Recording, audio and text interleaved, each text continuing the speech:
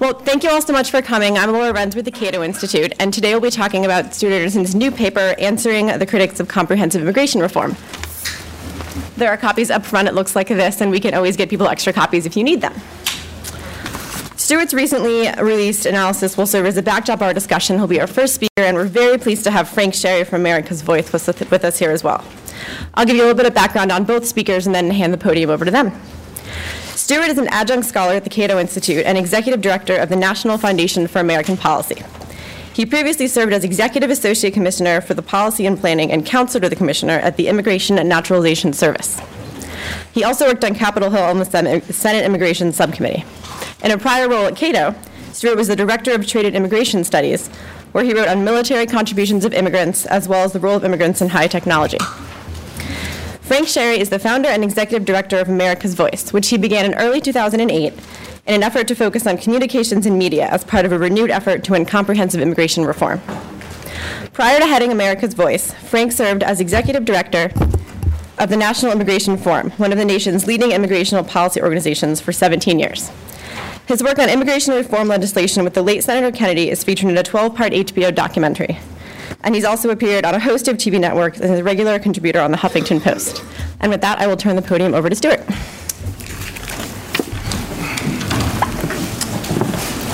Great. Well, thank you very much, and thank you to Cato Institute for publishing the paper. I'm going to just briefly go through some of the highlights of the paper, and then talk about some of the implications as we move forward in this Congress. Essentially, the point of the paper was to see where it might be possible to bridge some of the division on immigration in the country by looking at 5 of the main arguments used against having some type of comprehensive immigration reform legislation. So I'm going to get right into what some of those arguments are and what some of the responses are. First, that immigration reform will harm taxpayers. The argument is essentially that by letting in people or allowing to stay here people who maybe have less skills, that'll be a big drain on taxpayers. But again, what we need to look at here is to compare the status quo to what a change in policy would be, not some type of ideal world as if we were starting from scratch. And what we have now is roughly 10 to 11 million people in the country illegally. What past research has shown, particularly when we looked at the 1986 amnesty, is that when people were legalized, they had pretty sharp increases in their income and in their salaries. By being legal, it gave them, it made it easier for them to go seek out another opportunity, which made them less likely to be exploited. It also gives them more incentive to invest in their own skills. So that would also increase their ability to earn more money. And also, to the extent that people are getting paid off the books or under the table, it's more likely that they would get paid in a way that their contributions would get in the tax system. So simply put, if you put it all together, people who are now in illegal status, if they start having higher wages, more mobility, and we're more likely to be paid in the formal economy, are more likely to much more likely to see increases in tax revenue than we would to see decreases in tax revenue. The other part of that, though, is that by having is to accompany legalizing people in the country. You also need to look at, what are we going to do to prevent this from just happening again, where you'd have more people coming in illegally. And then one of the main proposals has been, and Cato Institute has argued this strongly, is having a way for people to come in legally, particularly in lower-end jobs. If there's one thing you remember from this talk, it's hopefully this. When people say that people should just wait in line to come in and work, there is no line. there is no line to come in and work at lower skilled jobs. The only possibility for someone who's in another country to come in and work at lower skilled jobs in the United States in a legal fashion is for short-term seasonal work, either in agriculture or, say, in resorts. They can come for summer, work for a few months, and go back. For people who are looking, who have what they consider dire economic situations, and there's employers that want to hire them in the United States, there essentially is no legal way for them to do that under our current system. The best they could hope for is if they had a relative here and who sponsored them, maybe in 5 or 6 or 10 years, depending on their category, they might be able to come into the country legally. But for all practical purposes, there is not really a line for people to get into. So there's been some past Cato research on this question, and I won't go into all the economic analysis of it, but essentially the previous research had showed that if you were able to have a system where people were able to come in legally through legal visas versus a regime that we have today, or even a tighter regime of tighter border enforcement, the net wealth benefit for U.S. households would be about a $260 billion difference each year, $260 billion difference. So when you combine it with that it's going to be easier and more likely that people earn higher wages, to have more tax payments, combined with the idea that you would have people who come in legally versus a regime of tighter enforcement, having a greater net welfare benefit for the United States and families, you see that the argument that harming taxpayers is not a realistic argument in this case. Related to this, and this touches on both taxes and sort of some cases a moral argument, is that new legalized immigrants will burden the welfare argument, burden the welfare rolls. This is essentially the second argument that's addressed in the paper. Again, we don't really see that this is, the problem that people think it is. It is very, very difficult when you come into the country legally, except we make some exception for refugees. Generally, you're at least 5 years in the country before you're eligible to have access to federal means-tested, what we would call welfare programs. The rates actually, to the extent that it even was an issue before 1996, we saw the statistics show there was quite a bit of a decrease in welfare use after 96, very large drops. And even today, when you're looking at for U.S. citizens, for the main cash program, AFDC or TANF, for U.S. citizens, it's essentially about 1% for individuals that use AFDC or TANF, which is kind of the cash welfare program, and it's basically the same for non-citizens as well. It's less than 1%. Food stamps, you're looking at very similar, about 7.7% for natives and about 6.2% for non-citizens and 3.9% for naturalized citizens, and this comes from the House Ways and Means Committee.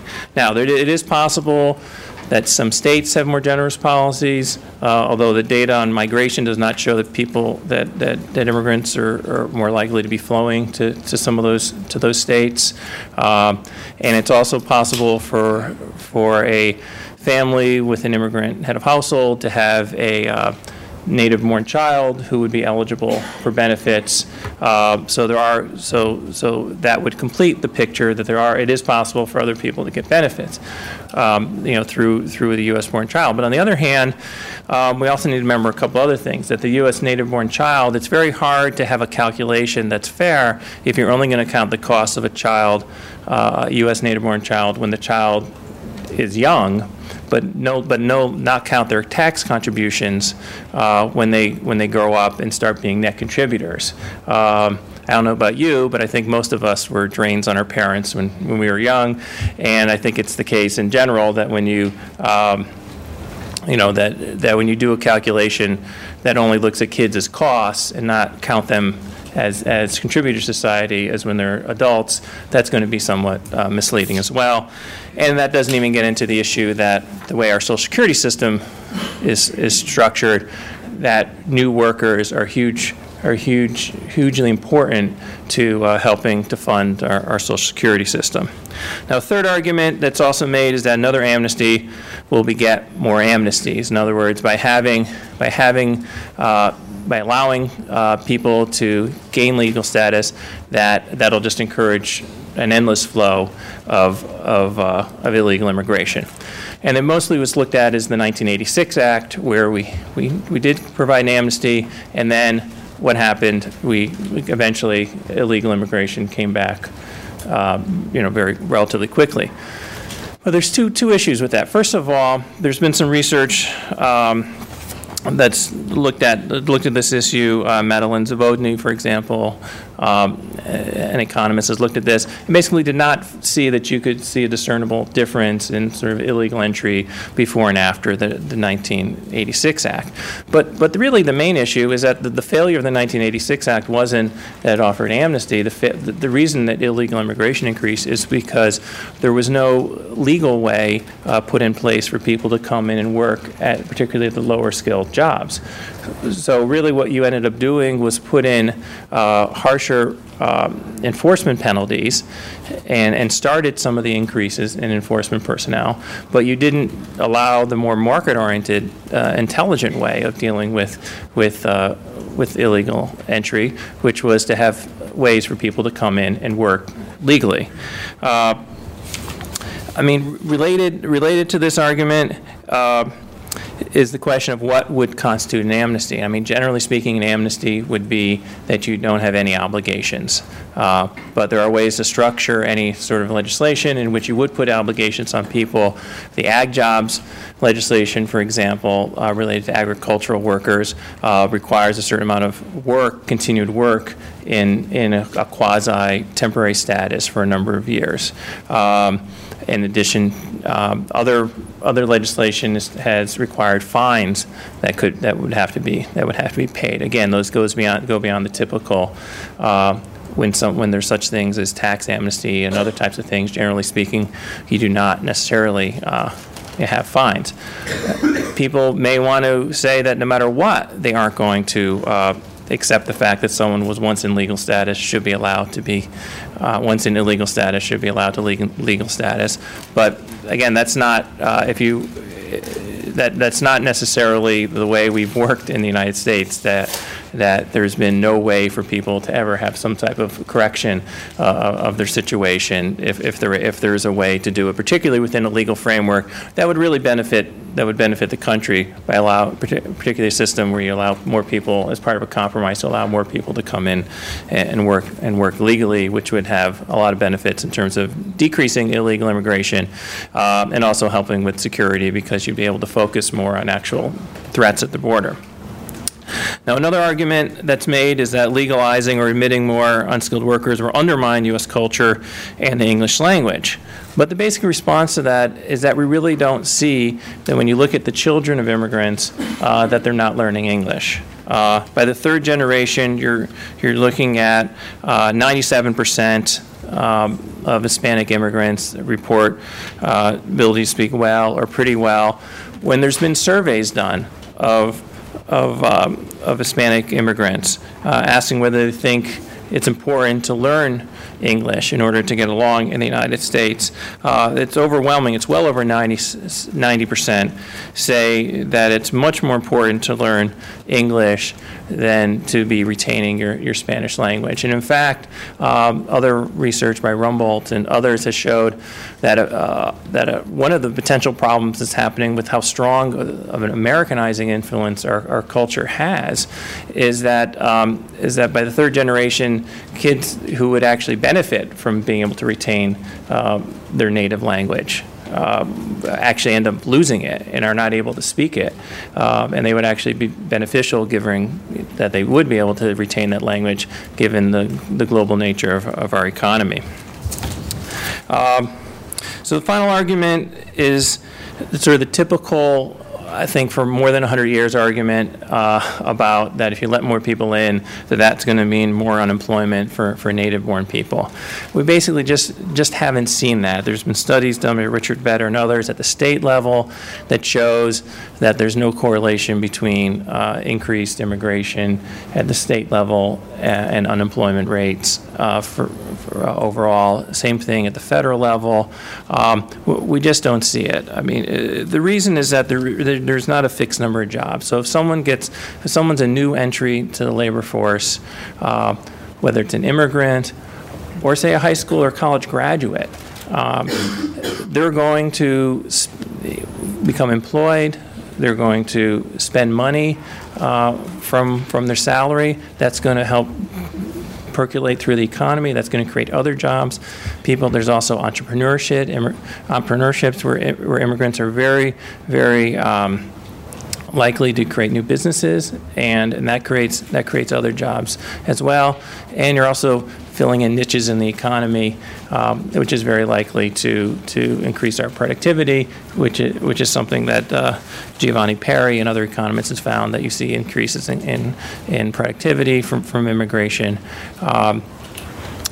So again, we don't see that by letting more people in legally or by having some political compromise for people who are already here, that would be an increase in unemployment. So I'm going to wrap up here with a short civics quiz, since we have some of the leading experts on government sitting in the audience here. I'll ask a quick multiple choice question together here for people. If a government program is ineffective and unsuccessful, what normally happens to that program? Is the answer A, funding is decreased for that program? Is the answer B, the program is eliminated? Or is the answer C, funding for that program is increased dramatically? What do we think? C. Do we think C is the answer? Well, you are right. Because that is essentially what has happened with our immigration program, as I would call it, our enforcement program. We have, starting in 1980, there were 2,900 Border Patrol agents. By 1994, there were 4,000 Border Patrol agents. By 2000, there were 9,000 Border Patrol agents. Does anyone know what the figure is today? 20,000 Border Patrol agents.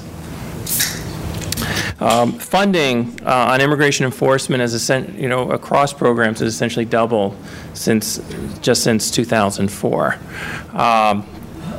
What we see is that the current policy has not been effective. And what we see, what we see again, as the answer C shows, is that the answer has not been to try something different, which is to have a legal valve for people to come in and work legally. The answer has been to just keep spending more and more money, essentially, on the same thing. I hope some of the facts presented in the paper help us continue on a path where we can think about no longer having a policy where we simply just keep spending more money on the same policies that really have not worked. Thank you.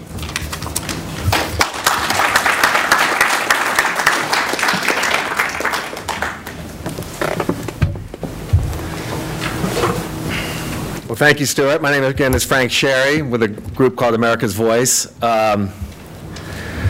Stuart has done a very capable and admirable job of laying out the facts of this debate. He has been one of the top thinkers and researchers and indeed policymakers on this controversial and complex area for many years. And I have to say, it's really nice to be back working with the Cato Institute. It's great to see Dan Griswold, who leads this effort for Cato on trade and immigration studies and has also done some brilliant writing and research on this. Back in the day, comprehensive immigration reform was much more of a bipartisan effort. There was a time in 2006 when the so-called McCain-Kennedy bill got 23 Republican senators to vote for it. Just to give you a slight contrast, in December of last year, when a much smaller measure called the DREAM Act was presented, only 3 Republican senators voted for it. So there's been a real shift. I sometimes wonder, I now am much more firmly planted on the left. For those of you who don't know and are trying to place me, let me come clean. But I sometimes think that I didn't leave bipartisanship, it left me.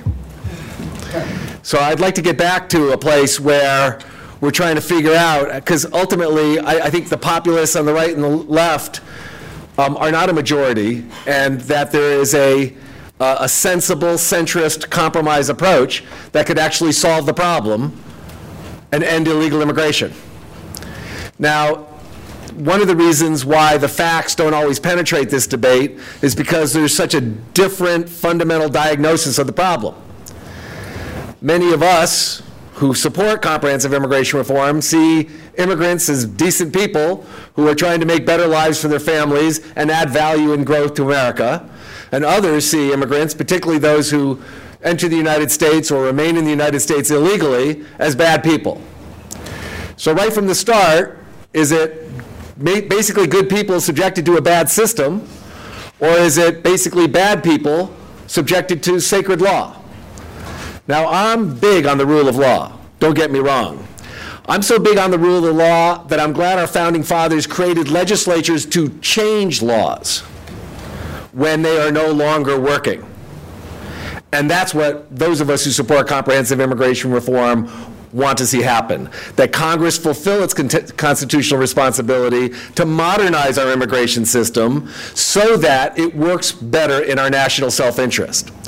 So we have a very different diagnosis. The bad people, good law, I would say sacred law crowd, says what we need to do is build more fences, put more government resources into enforcement, and the idea is for the 11 or 12 million, let's say 11 million unauthorized immigrants in the United States, the only solution can be that they go home. They either get picked up and deported, or they pick up and self-deport. The name that they've given to this strategy is called attrition through enforcement. It's what, for example, Lamar Smith, the head of the House Judiciary Committee, says he's for.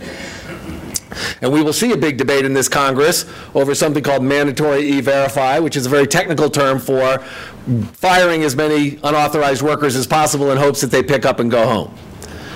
So we're going to see more of the enforcement-only strategy being debated in this Congress. There's others of us who view it differently. Okay, I may be of the left, but I'm a free market Democrat. I believe in free markets. I've seen a labor migration from south of the border to the United States for the last 100 years, and it's picked up with intensity.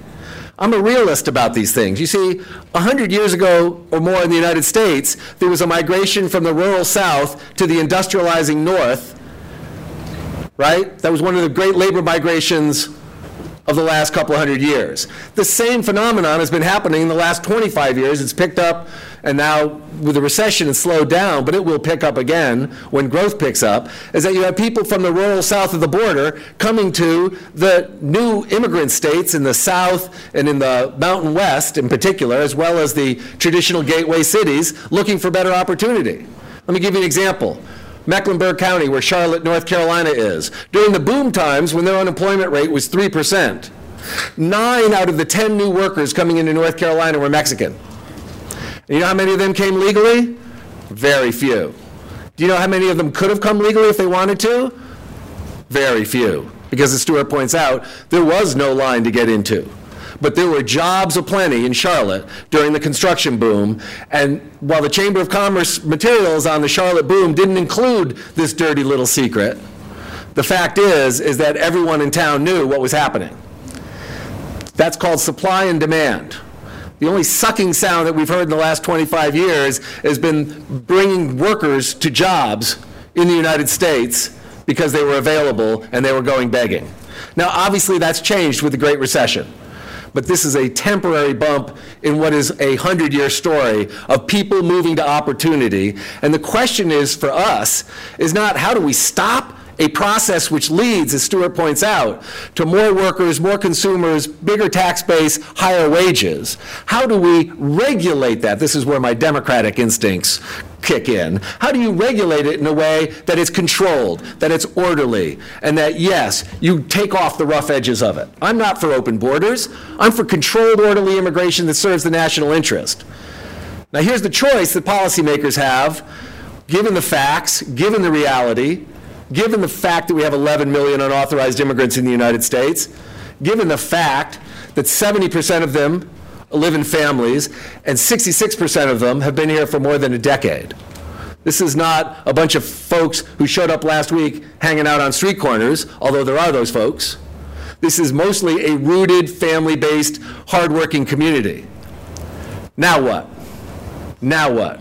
Well, if the goal that we can all agree on is to end illegal immigration, then what's the best solution? The attrition through enforcement folks say, if we just ramp up enforcement as we have for the last 20 years, another 10 or 20 years, we will rid ourselves of most of these people. They will pick up and go home if we don't pick them up and deport them. Others of us say, well, we have a different approach. Why don't we use enforcement at the border, use enforcement against illegal hiring, and open up wider legal channels for workers who want to come here on a temporary or a permanent basis, and deal realistically and humanely with non-criminal, unauthorized immigrants who are rooted in American society. That's what comprehensive immigration reform is. It's not a either or, it's both and. It's enforcement and legal channels so that we create a legal system. We end the black market in migration that serves only the smugglers and the bad actor employers and the folks who break the law, and bring it under a regulatory regime that in fact makes sure that there's a line to get into, that people come with the same labor rights as any other worker, that decent employers are not being undercut by unscrupulous subcontractors, and we add to the tax base. A legal system that grows the economy, that's fairer and creates greater growth. So when people say, oh, you guys are open borders and don't want control, I say, wait a minute. You think the other guys who think we're going to drive 11 million hardworking people who have been here, most of them for longer than a decade, and live in families out of the country, you think that's realistic? You think that's going to end illegal immigration, or is it just going to drive people further underground? You hear about the Arizona law, very controversial. The proponents say a lot of people left Arizona. You know where they went? Utah. They went to New England. They've gone to Colorado, which is why, by the way, Utah had a very different take on what to do. They said, we have 110,000 unauthorized immigrants here who are working hard. Maybe we should figure out a way to have them come into the system. They pay a fine. It's not a free pass. They have to pass a background check. They have to pay their taxes, but they can work here legally because they're valuable contributors. It's a very different approach. So that's what we're up against. It's a highly charged issue, as you know. But I think that inevitably, comprehensive immigration reform will become the law of the land at some time. I wanted it to happen in 2006 and 2007 when George W. Bush spent whatever political capital he had left on his last great fight. And I still think he's a hero for doing it, even though he's not my kind of president. But he had the chutzpah and the guts to do it. So, you know, it's going to take what it takes. But I'm pretty convinced that the forces of that are driving this phenomenon are going to lead to reform. Demographic, economic, and political forces are going to lead to reform. We have an aging society, and unlike in Europe, because immigrants want to come here, we have a population that is sustained. In China, in Italy, in Germany, they're having debates. We don't want immigrants. Our young couples aren't having babies. What do we do? Well, in China, they want to have babies. They're just told not to. So demographically, immigration is a lifeblood to America and one of our competitive assets going forward. Economically, I know that people love to think about the static pie. But as Stuart points out so brilliantly, the fact is that we live in a dynamic economy. There's a reason why, to put it in blunt terms, we attract Indian high-tech workers and Mexican low-skilled workers. It's because they complement rather than substitute for American workers. In fact, they add to the dynamism and creativity and growth of the American society. I mean, think of all of the people in my generation, a married couple, both with postgraduate degrees, who have an army of immigrants making their two-income lifestyle possible. That is perhaps a human example of the complementarity that we see in so many ways. So, and then finally, politically. I mean, boy, I used to get criticized on the left a lot for being supportive of a policy that might make John McCain the next president and would make George Bush a hero for Latinos for a generation. I wish I was still getting criticized on the left for being willing to do it, because right now it's just the other way.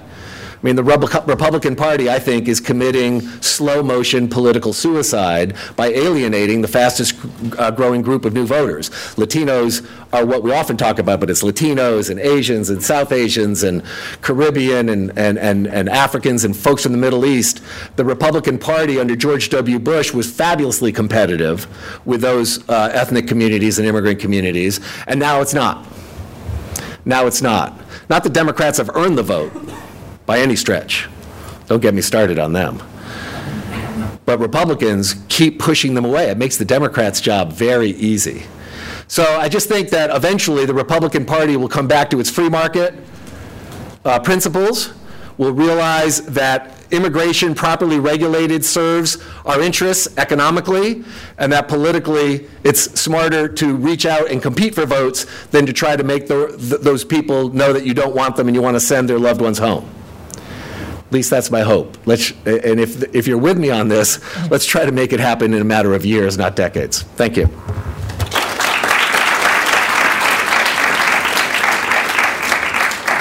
Well, great. Thank you both so much, and we certainly have time for some questions from the audience if anyone has any questions. Can we just stay here? Yeah, absolutely. Go ahead, sir. Mr. Sheridan, you mentioned the Indian high-tech workers. Would you approve a reform where any foreign actor who gets a master's degree in the United States and has never done anything illegally under the immigration system would get an automatic green card? Yes. I do too. It's concise. I like it. Yes, ma'am. First, comment and question on having worked in the field as a clinician and on the streets with many illegal and legal immigrants, not only Latinos, Pakistani and people from other countries. And we keep hearing that we can't find the people in this country to do the low-level jobs, which you talk about, yet we want Bill Gates out there speaking. We can't have enough educated people in this country to do the work for him. I think you have to look at the cultural issues involved with a lot of the Mexican Latinos who go to Washington State, who used to live, are going to work on the farm and then go back. So there is a cultural issue in this country for the black community to do the work that you say the low-level work won't do because it's buzzword for slavery. And I've learned that because people culture in the groups I've worked with as a clinician. My question is, and I have mixed feelings about this because in my apartment building where I live, there are a lot of, they do get welfare, a lot of them. They have their kids, they work hard, they're not legal, their kids are getting, and they are, food stamps, TANF, the Medicaid, you name it. That is part of the equation. For what do you think? I think that the law, the regulation, whatever you want to call it, needs to be shortened so that if Bill Gates says, I can't find people to work for me, he gets them over here with a green card. If the lower level folks who come here, and then we send them back to the border, because they're hardworking, the 5% that are committing crimes, what would you do to make, like you mentioned, Utah or other states, or get such a divided Congress to jump aboard and start thinking outside the box to make some of this happen?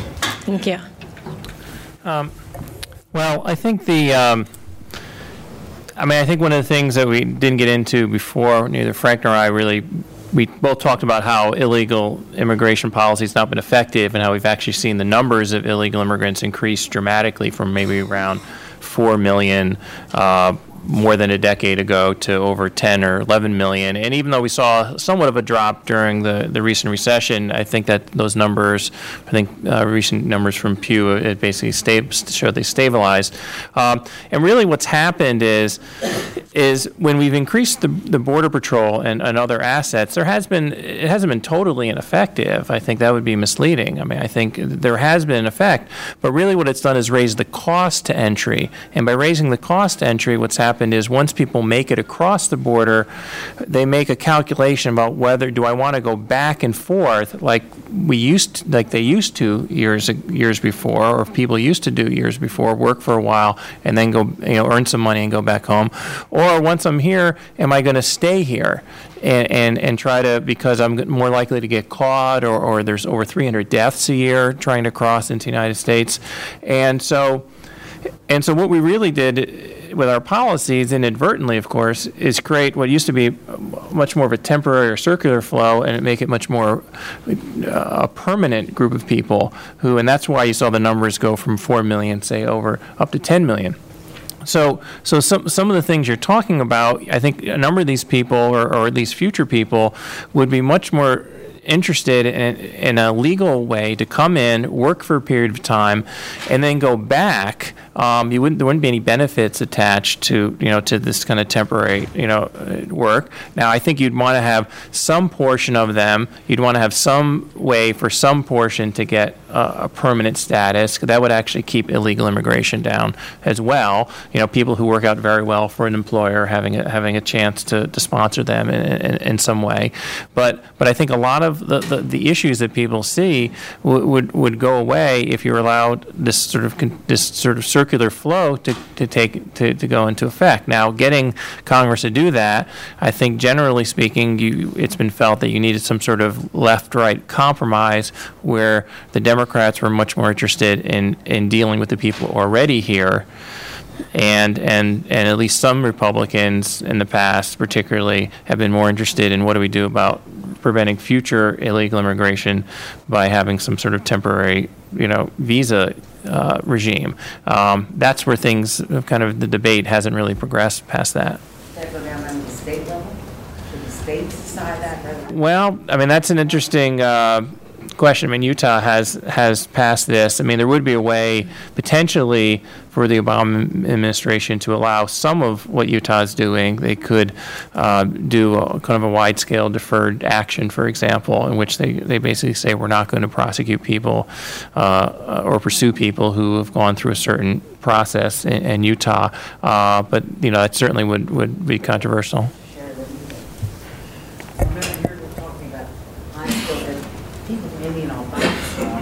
Study here, then go back to practice medicine in other countries. I'm talking about low school.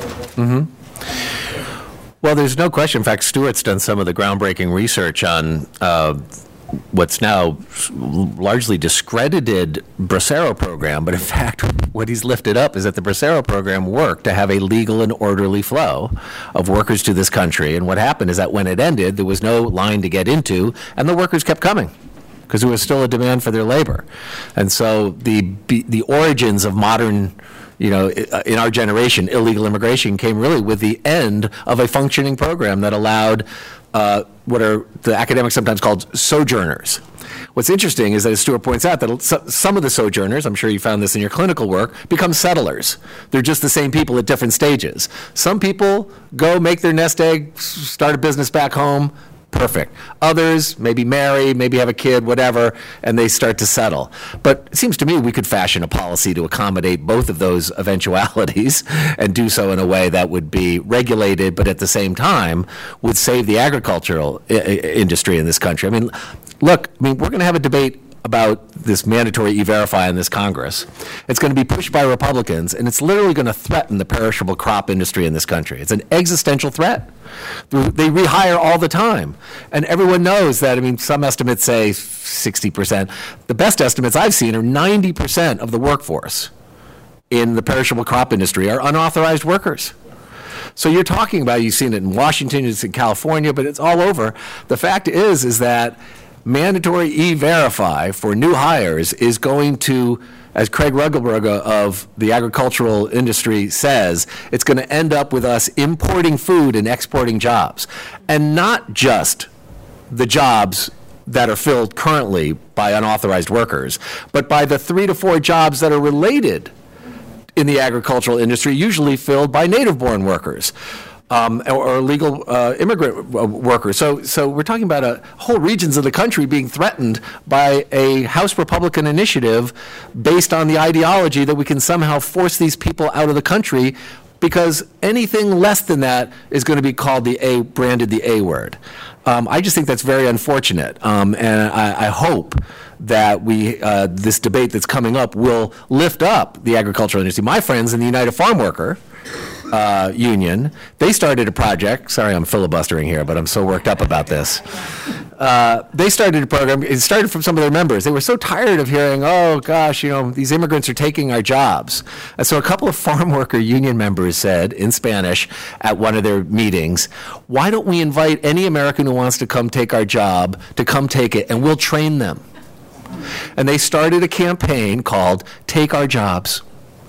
They had thousands and thousands of inquiries of people. The website, they promoted it. Stephen Colbert even promoted it. So it got wide play. Of all the people who they contacted them, 7 native-born workers are now doing those jobs. Right? I mean, this is tough work, and it's skilled work. And I'm not saying that Americans can't do it, it's that they mostly don't want to do that. It's as much a status thing as a pay thing, right? Because the pay is $12 to $16 an hour. The living conditions are awful. The living conditions are tough. But my point is that we just have to get realistic about that reality. Now, we can say, fine, we'll just drive agriculture out of business and out of the country. But I don't know that that's really such a smart that is in our economic self-interest or in our security interest. Thank you. Oh, sorry. I know there used to be, I know there was a member of Congress that used to go and work a different job in his district on a regular basis. Maybe that program could be expanded to agriculture for members of Congress to pitch in and help out. It wouldn't last the day. Perfect. Yes, sir. Thanks for the presentation. So it sounds like there's a solid base of research in economics showing that immigration is a benefit to the United States, or a break-even or a marginal benefit. I think there's been a long series of studies showing the economic benefits of immigration. But it seems like, my own view is that the major block is cultural. It's people's concerns. Regardless of if it's economically beneficial or not, there's a concern among the American public, which is reflected in the Republican Party and among some Democrats. There's a major concern about people from another place crossing in uncontrolled and changing communities in ways that people don't feel comfortable with. So I'm just wondering what you thought about that, and that's, how you would address that if you're pushing for immigration. I mean, I think that's true. That there's for obviously for a very long period of time, there's always been these cultural issues. But I do think there's actually, I think more recently, I think one of the big dividing lines has been legal versus illegal. And I think the fact, I don't think people would have the same, and I don't think they do have the same hostility to sort of having a system where people who come in legally and work and fill jobs versus now what they see is people coming in illegally, breaking the law, and that's where I think a lot of the hostility is created. I don't think it's purely that they don't like the look of people. I really think that there's a much bigger, and I've seen some polling data where they've asked, for example, what do you think about illegal immigration, and it's 2-to-1 negative, and then if they ask what about the impact of legal immigrants on the state, and this was done in California, and it was 2 or 3-to-1 positive. So I think the illegal legal line is really what's happened more recently, maybe as much as, and maybe there's a cultural element that's tied into that. Yeah, I used to think that, but I think I'm starting to worry about how much culture is influencing and driving this debate. And I think, and I'm not talking about, the people who write those awful comments at the end of newspaper articles, the racist screeds that you sometimes read. I think it's much more of a discomfort, a fear. I've been working in this area for a long time. When I think about, California had an eruption over immigration in the early 1990s, and it was kind of at a demographic tipping point. It was just before the demographic tipping point. Now that it's past that demographic tipping point, when you ask in polls, the field poll in California asks, are you in favor of giving illegal immigrants a path to citizenship? It's 90%. It's like it's over. But it doesn't surprise me that in Arizona, where they're getting close to that demographic tipping point, they had an eruption over the last few years. And it's not at all surprising to me that in the new immigrant states of the South, that they're starting to have their eruption. So I do think, and I don't want to be that critical of it. I more want to try to understand it, that there's kind of an unconscious, perhaps, but real fear that something's being lost. When the evidence is, and this is where Stuart's absolutely right, the evidence is overwhelming. I mean, you don't have kids growing up in America in immigrant households, even if their parents don't speak a word of English or never got past the 6th grade, saying anything but, oh God, I'm so embarrassed by my parents.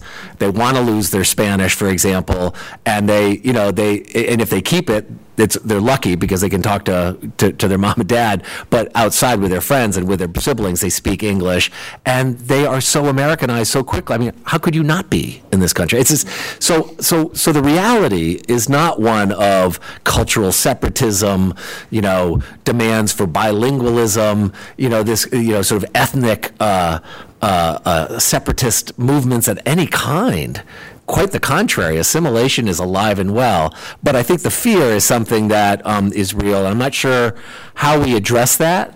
The good news is that polling shows that when immigrants first move into an area, the negativity goes up. And over time, it goes way down, which suggests that familiarity breeds community rather than contempt. So I actually think that the fact that immigration is now a 50-state phenomenon rather than a, say, 10-city phenomenon as it was a generation ago suggests that we may go through some very tough times, but that this cultural unease, like so many times in our history, will give way to kind of a sense of community that is not always easy, but is often dynamic. Yes, sir. Kind of along those same lines, discussing some of the cultural things. From what I've looked into, it seems to me that the problems with the descendants of illegal immigrants are the exact opposite problem that the immigrants themselves face. Namely that even though their language is, they have great English and all these kinds of things, there's a lot of problems with high dropout rates and high crime rates among the descendants of illegal immigrants, although not among the immigrants themselves. And I feel like this is an area that needs to be investigated more. It's somewhat difficult to investigate, but what exactly are their descendants doing, and how would immigration reform impact the way that their descendants grow up and live? And I don't know if you have any comments specifically on how you think immigration reform would change or adjust that situation or not. Well, I mean, I guess I would just say briefly, to the extent that parents are able to more fully participate in society and earn higher wages, that's going to benefit the kids. And I think, there's been a significant number of crime studies that show that the crime rates are not higher among the immigrants or their kids. There is a socioeconomic lag factor with some groups of immigrants, say Latino immigrants in particular.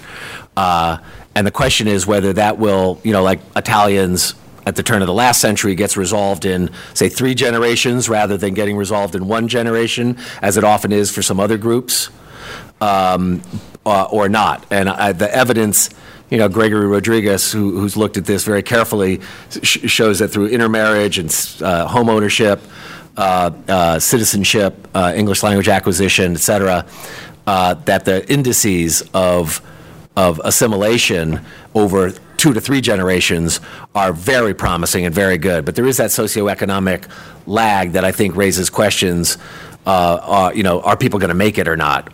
We're optimistic based on the evidence, but there's, a fair number of folks that are still in that first and 1.5 generation, and we'll have to see how they turn out. Yes, ma'am. Hi, my question is for Mr. Sherry. You talked about Utah and the model that was used, and I wanted to know if that was implemented on a broad scale, what would you recommend to curb unscrupulous businesses from trying to take advantage of undocumented workers, for example, with having to pay fines and taxes? Because it's been well documented that a lot of times there are abuse that goes on with some people aren't even paid. Yeah. Well, kind of two questions. Let me answer your second one first, which is most employers are decent in America, but there are bottom feeders who undercut them and take advantage of workers. They deliberately seek out immigrants without papers so they can take advantage of. They pay off the books, they don't pay their taxes, and they undercut their decent competitors. Think of two contractors bidding for a piece of work. One pays taxes and decent wages and even benefits, and the other doesn't. And they can underbid the other contractor in a way that's terribly unfair. So we're all for going after bad actor employers. And in the context of reform, we think not only do you want to go after bad actor employers, but you want to reduce illegal hiring through employment verification. But if you do that, which is what, quite frankly, the debate's going to be about in this Congress, if you do this mandatory E-Verify without legalizing the workforce, these people don't go home, they go underground. And it makes all the situations worse. Less taxes, more unfair competition, more people standing on street corners, more unscrupulous subcontractors, lower wages, and I just think that makes a bad situation worse. So yes, go after bad employers, mandate employment verification in the context of comprehensive reform that makes sure the workforce here is legal and that there's legal channels for people coming in the future. That's the holistic fix that will actually put immigration on a legal footing. Utah, we've been very positive about it. Honestly, if Congress is going to continue to be paralyzed, I just might say, I agree with President Obama on this. We don't want 50-state patchwork of different policies. On the other hand, if we have the status quo or worse for the next 20 years, I might change my mind on that. Now, you'd need probably authorizing legislation, kind of the welfare reform model of, states do have the authority. I don't see that happening, quite frankly. And I think any attempt by states is probably going to get gummed up in the courts, whether it's enforcement or the more, the legal channel-oriented work. But I love that Utah had the guts, a ruby red state, to say, we're going to do something different. We're going to help with enforcement. We're going to help with legal channels in the future. We're going to keep families together, and we're going to value our workers here without papers. It's a state version of what we want on the federal version. And I think it was at the very least, it was a very strong message to both parties that your inaction in Washington is going to lead to more of this unless you get off your One thing that would address what you're talking about in terms of exploitation is it's not in this paper, but I have a book on immigration where I have a little part there to talk about one of the solutions is to possibly have a U.S.-Mexico like bilateral agreement where essentially in exchange for Mexico giving help on enforcement at the border, the U.S. would set up a system of work permits setting an annual total, and those work permits would be fully portable. So if someone had a work permit that allowed them to work pretty much in any type of job, they would have pretty similar labor rights to the rest of us have, and that's really one of the best guardians of not being exploited, and that you're able, if you don't like where you're working, you can go work somewhere else. Yes, sir. I'm from the state of Arizona, but I go to school in Utah, so I have a perspective of kind of places. You talked a lot about going forward, especially with national immigration reform, but from a lot of people that I've spoken to in Arizona, they regret, even those that supported the immigration reform, what they've done. What do you think Arizona should do now as a state rather than wait for the national status quo? Yeah, I'll let you take that. Happy to tell Arizona what to do, since I've been telling it where to go for the last 2 years. I thought it was very interesting this year that the hardliners in the state, led by the head of the state center, a man named Russell Pierce, came up with a new package of really tough anti-immigration laws. And what happened is that the business community stood up and said, "Are you crazy?" 60 CEOs in the state wrote to every state Republican legislator and said, "Haven't we done enough to hurt our state?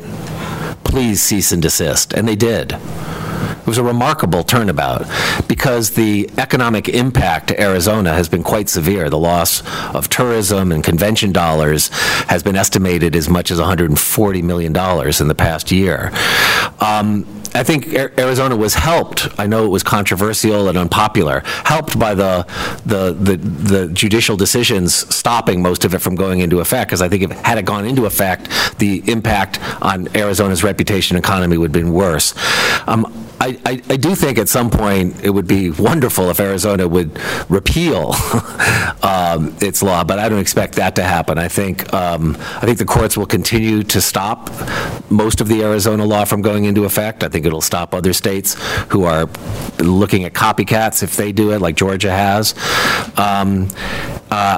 I sure wish that this ferment at the state level, though, would somehow urge members of Congress to get in the game. In Utah, for example, where you go to school, they have two senators, Mike Lee and Orrin Hatch. Orrin Hatch used to be one of our heroes on immigration. He was a co-author of the DREAM Act, and he voted against it last year. Why? Because he's scared about the fact that he's got a tough primary season coming up, and he saw what happened to his colleague Bob Bennett. The Mormon Church, LDS, is now advocating quite strongly for Senator Lee, a new senator, to get in the game, and he's saying, no.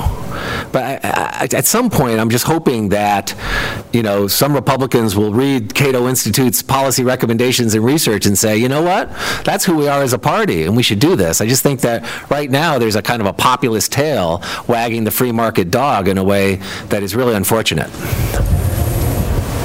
Yes. One of the arguments that at least I hear frequently and that you mentioned is about how one of the reasons why we need to have this reform is because a lot of the low-skilled folks are doing the work that Americans are just not willing to do.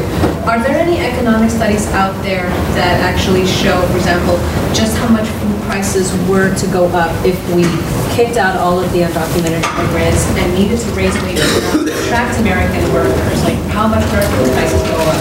How much would restaurants have to charge because you don't have the busboys and the waiters and folks accepting such low wages, et cetera, et cetera? How much would all of these sectors that rely on these workers, how much would prices have to go up in them? Because maybe that'll actually show what kind of contribution they're making.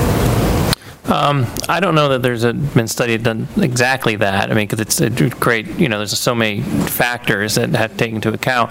I mean, I think one thing that people need to keep in mind, I often hear someone will say, well, why don't they just pay higher wages and you'd attract more workers? But what someone has to understand, if you're an employer, you can't just raise wages, through the roof because you can only pay people what it's still profitable to work at. So in other words, people, if you had to raise your prices at a restaurant, you're not only competing for customers with other restaurants, you're competing with the idea of just staying home and not going to a restaurant at all. And in agriculture, one of the things that's actually we've already seen is that some growers have been leasing land in Mexico. So there's actually, unbelievably, there's a way to outsource even agriculture production. So we shouldn't be surprised that when, in this case, it's really getting around government policies or government regulations, that people who feel it's in their livelihood in a legal way to try to find a way to still operate their business. And it won't necessarily be the way that's most economically beneficial to the United States, but it will be a way for people to continue their businesses. It's just that the folks who are very anti this, they don't get it. They just figure, oh, well, you're just exploiting these workers, and because you're paying such low wages, Americans won't do the job. But if you hire legal American workers instead, they don't realize how much the wages would have to go up and how much it would drive these agriculturalists out of the country. Well, yeah, we don't know exactly how much, the wages, the difference. I mean, a lot of times, sometimes when there's been these raids, I think people have been surprised to see that people who are considered illegal immigrants are actually making pretty good wages in some cases. But we still see that it's actually it's not economically beneficial to the United States to have people who have a certain amount of education or training take jobs just so a foreign national doesn't work in those jobs. I mean, that's not really much of a way to live a life. People should work in the job that's best suited for them based on their skills, and it's really not efficient for the economy to have people with a master's degree, working on in a lawn service just because we don't want to have other people work in lawn service. I mean, obviously that would be a silly way to try to run an economy, so the best way is obviously for people to work at the skill level that's most beneficial for them to have a fulfilling career, and if other people can fill in niches at other jobs, that's beneficial to them too. Unless you need that job. Right. The master's degree, you can't find one. Right. We probably have time for one last question, and then we can wrap it up. Yes, Dan. I have a question for Stuart. Dan was a student. I'm sorry, what was the name? I'll just get right into it. You've written about the Bracero program that Frank mentioned earlier. Could you talk a little bit about your finding about what happened to illegal immigration and illegal crossings when we expanded opportunities for legal immigration? We just had the case earlier this week of the truck that was entering Mexico from Guatemala with 500 people. That's some of the cost of an illegal immigration system. What was the experience with the Bracero program when we expanded opportunities for legal immigration? Great. Thanks, Dan. That's a great question because Frank alluded to it, but what the research really showed is that what happened is early in the 1950s, there was illegal entry going on in the United States, and the Immigration Service decided to have a crackdown. But at the same time, the INS commissioner at the time, General Swing, went to the growers and said, we're going to expand the opportunities for people to come in legally through what's called the Bracero program, which is a way for Mexican workers to come in and work in agriculture. Essentially what happened is we saw a social science experiment that you've almost, the results of which you almost never see in terms of, cause and effect. What happened was that the illegal entry, as measured by apprehensions at the border, decreased from 1953 to 1959 by 95%. In other words, you just saw the number on the chart just goes like this. As the Bracero admissions are going up, the illegal entry is going down. It was getting to a level of apprehensions that if we had that today, I believe it's under 100,000, there'd be probably Cato wouldn't even be having a forum on this topic because it would just be considered almost a non-issue. What that really showed, even though there were problems with the Bracero program, but that doesn't mean we couldn't, we wouldn't operate it. It wouldn't necessarily operate exactly the same way as they did then. But basically, the basic concept is that if there's a legal way for people to come in and work, they'll avail themselves of that opportunity rather than enter illegally. But there were concerns about the Bracero program. There were union complaints. The regulations started to get tightened around 1960, and then eventually the program was eliminated altogether by 1964. And you saw illegal entry, as measured by apprehensions again, increased about 1,000% over the next decade. And so we got up to the point, closer to the levels we had say 5 or 6 years ago. Now they've gone down a little bit in terms of the illegal entry levels, but essentially the bottom line is that the people who are trying to come in illegally, for the most part, are trying to come in to work. And they're rational.